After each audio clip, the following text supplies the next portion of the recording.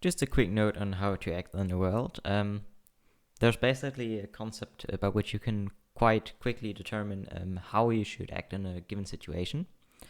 So let's imagine that you are part of a kind of rock band or rock gang, and you're listening to music and banging your head. Now, to determine whether that's kind of the right thing to do or so, or whether it would be a good thing to do, let's take three perspectives.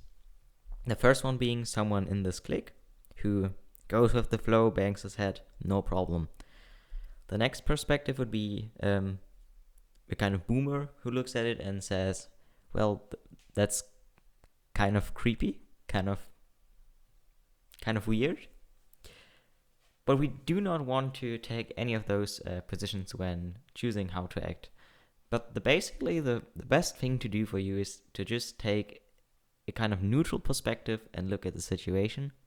Now, if you think that the thing you were just about to do would be kind of cringe, or you would feel ashamed of yourself for looking at yourself doing so, just don't do it. Now, that's the note for today.